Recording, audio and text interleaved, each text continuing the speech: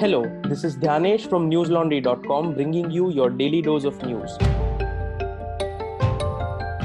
Today is Monday, the 16th of November. India's COVID tally crossed 88.4 lakh or 8.84 million in the last 24 hours. The country recorded its lowest daily COVID tally in 4 months with an addition of about 30,500 cases in the last 24 hours. The reason behind fewer cases reported in the last 24 hours is most likely low testing. Less than a million samples have been tested since Friday, and just 8 lakh tests were carried out on Saturday. Under 500 fresh fatalities were recorded in the last 24 hours, pushing the nationwide death toll to over 1,30,000. The number of active cases remained below 5 lakh on the sixth day in a row. Now moving on to COVID updates from other states.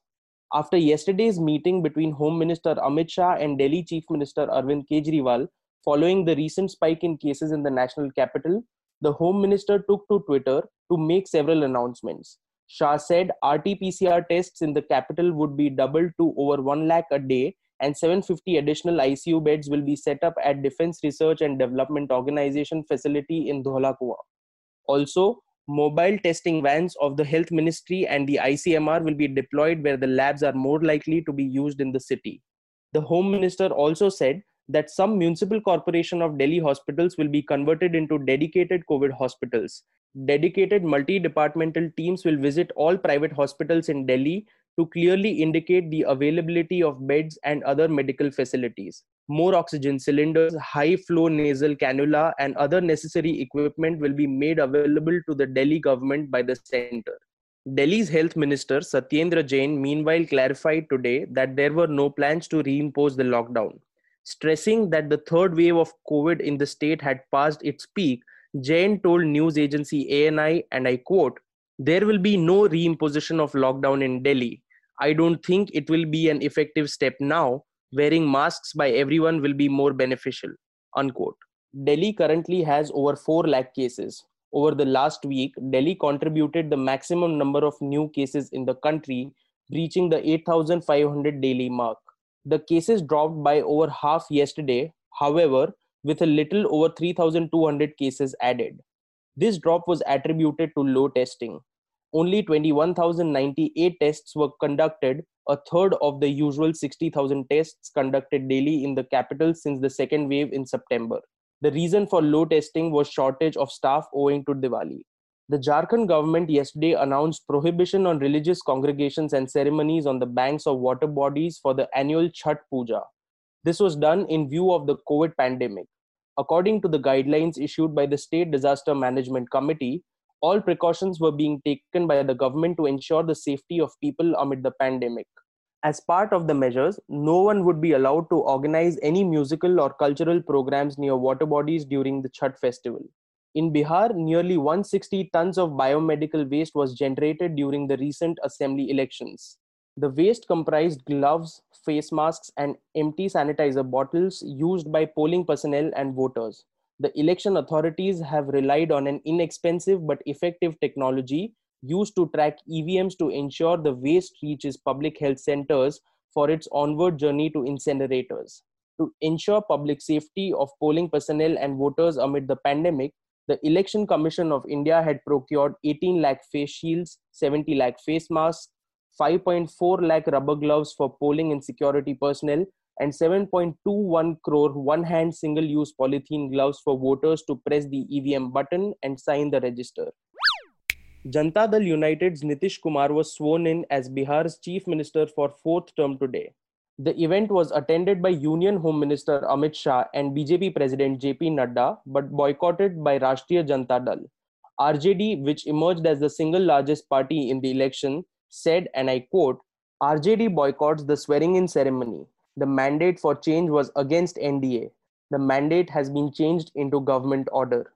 Ask the unemployed youth, farmers, contract workers, teachers what they are going through. People are upset with the fraud committed by NDA. We are people's representatives and we stand with people." Unquote. In an unexpected development, the BJP named four-time Katihar MLA Tarkishore Prasad as its legislature party leader. This indicates that BJP's Sushil Kumar Modi may not retain the post of deputy CM which he has held for much of the 15 years that Nitish Kumar has been CM. Sushil Modi has dropped the Deputy CM tag from his Twitter bio.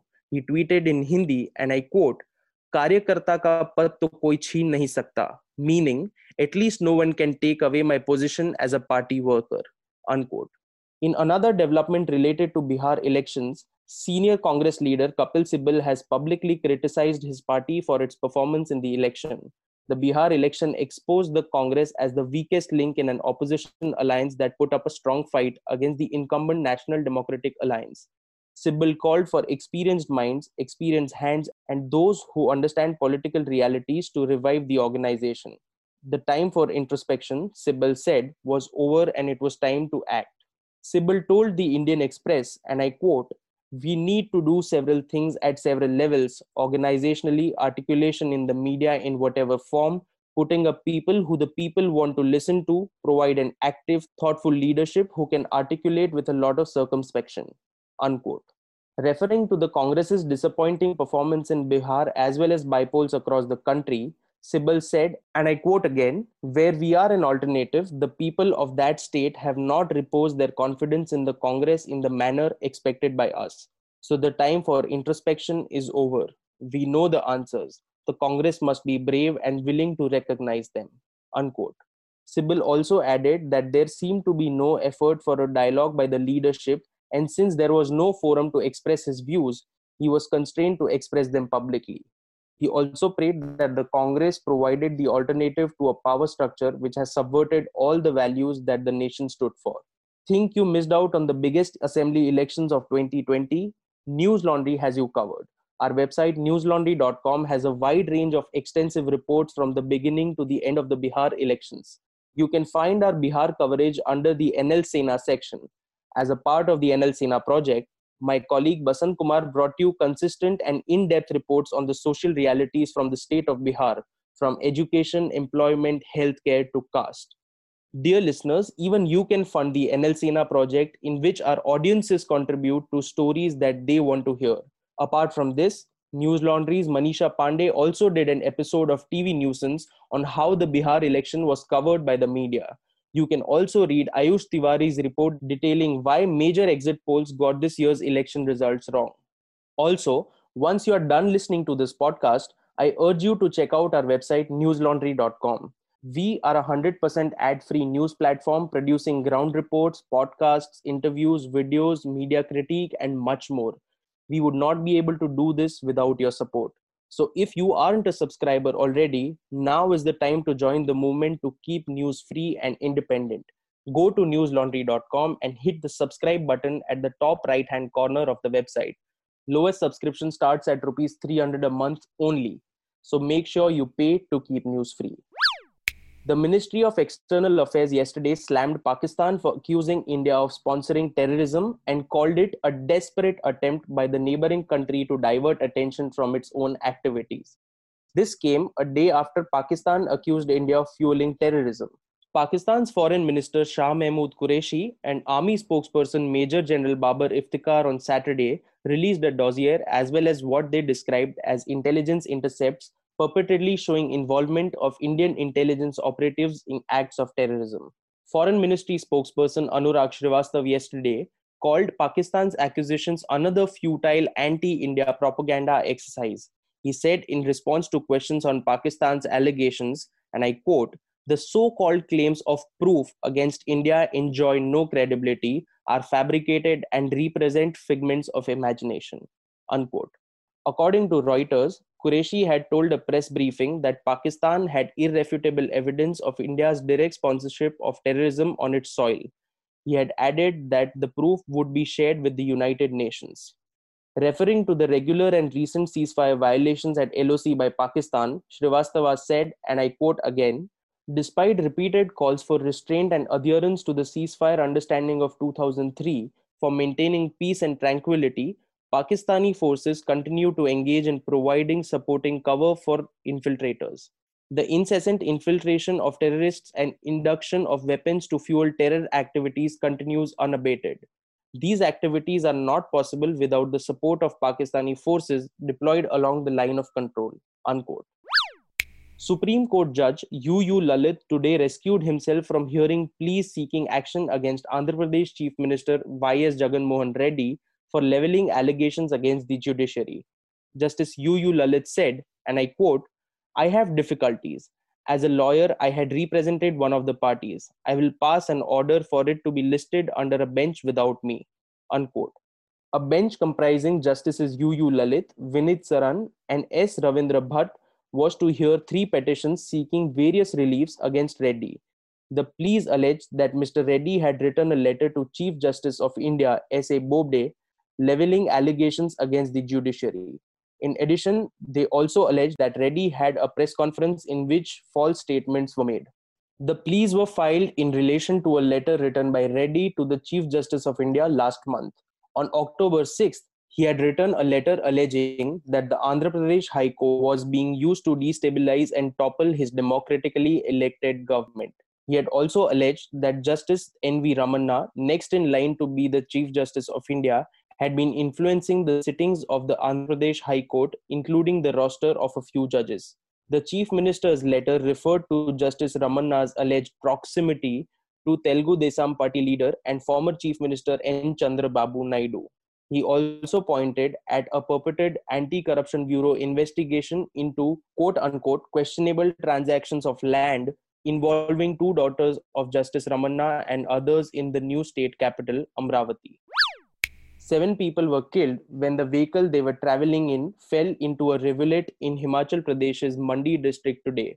The police said another person was injured after the Mahindra pickup truck fell into Suketi Khud at Phulgrat at around 2:30 a.m. 6 people died on the spot while the two injured were taken to a zonal hospital where one of them succumbed to his injuries, the police added. The police have registered a case under IPC sections 279 for rash driving and other charges relating to causing grievous hurt to any person and death by negligence. Both Prime Minister Narendra Modi and President Ramnath Kovind expressed their grief over the loss of life. The PMO wrote on Twitter, and I quote, extremely pained after hearing the news of a road accident in Mandi in Himachal Pradesh. The government is involved in relief and rescue operations. I express my deepest condolences to the families of the deceased and wish the injured well soon. Unquote. Now let's move on to some international updates. The global coronavirus tally crossed the 54.4 million mark.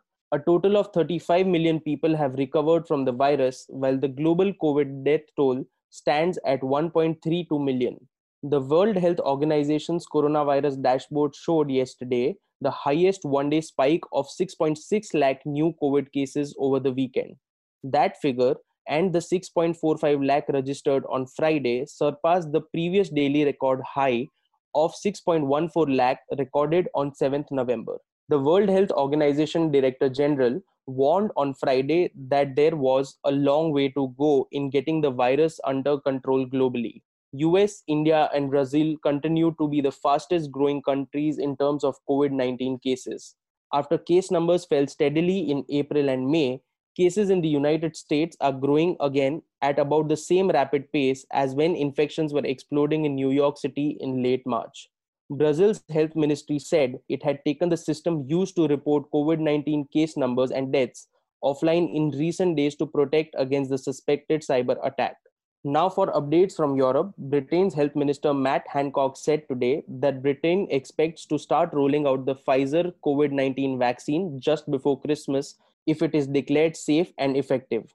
In Britain, Johnson & Johnson also launched a new late-stage trial today to test a two-dose regimen of its experimental COVID-19 vaccine among thousands of volunteers. Elon Musk's SpaceX has launched 4 astronauts to International Space Station on the first full-fledged taxi flight for NASA by a private company. SpaceX's newly designed Crew Dragon capsule, which was christened Resilience by the crew, lifted from the top of a SpaceX rocket at 7:27 Eastern Standard Time yesterday. It was launched from NASA's Kennedy Space Center in Cape Canaveral, Florida. Astronaut Mike Hopkins from Crew Dragon said to SpaceX after an hour of the liftoff, and I quote, "That was one heck of a ride. There were a lot of smiles," unquote. The Dragon capsule, in light of this year's many challenges, most importantly COVID-19, is due to reach the space station after 27 and a half hours, aiming to dock at International Space Station at 11 p.m. EST today. SpaceX founder and chief executive Elon Musk was forced to monitor the action remotely after being sidelined by the virus. He tweeted that he most likely had a moderate case of COVID-19. NASA policy at Kennedy Space Center requires anyone testing positive for coronavirus to quarantine and remain isolated. US Vice President Mike Pence attended the launch and said beforehand that under President Donald Trump, America renewed its commitment to lead in human space exploration. American President-elect Joe Biden tweeted his congratulations, saying the launch was, quote-unquote, a testament to the power of science. NASA is calling the flight its first operational mission for a rocket and crew vehicle system that was 10 years in the making. It represents a new era of commercially developed spacecraft owned and operated by a private entity rather than NASA for sending Americans into the orbit. Now for some homegrown stuff from newslaundry.com. Last week, my colleague Shubh interviewed the Hindus China correspondent Anant Krishnan on his latest book, India's China Challenge. In his interview, Krishnan talks about the digital wall of China, why he sees the younger Chinese generation to be more nationalistic, and about reporting from China. Here's a snippet from the interview. I don't think China is yet facing a prolonged downturn, but I think the interesting question would be, how would this new generation deal with that? And I think that it does also strike me as somewhat interesting that I find I'm making a big generalization here, and I try to react against generalizations in the book. But broadly speaking, from my own experience, I often found that younger Chinese, those born in the 90s and 2000s, strike me as much more nationalistic than those born previously, in terms of being critical of the government, in terms of being very sensitive about acknowledging mistakes that the party has made. Also, don't forget to check out the NL Hampers Diwali Se Christmas Spread the Light of Independent Journalism. It is the best gift to give your family and friends and spread the word about free, accurate, and independent news. For more, do check out our website. That's all I have for you today. Have a great day or a good night, depending on where you're listening from. See you tomorrow. All the News Laundry podcasts are available on Stitcher, iTunes, and any other podcast platform. Please subscribe to News Laundry. Help us keep news independent. To catch all our podcasts on news, pop culture, current affairs, and sport, visit newslaundry.com. Follow us on Facebook, Twitter, and Instagram, and subscribe to our YouTube channel.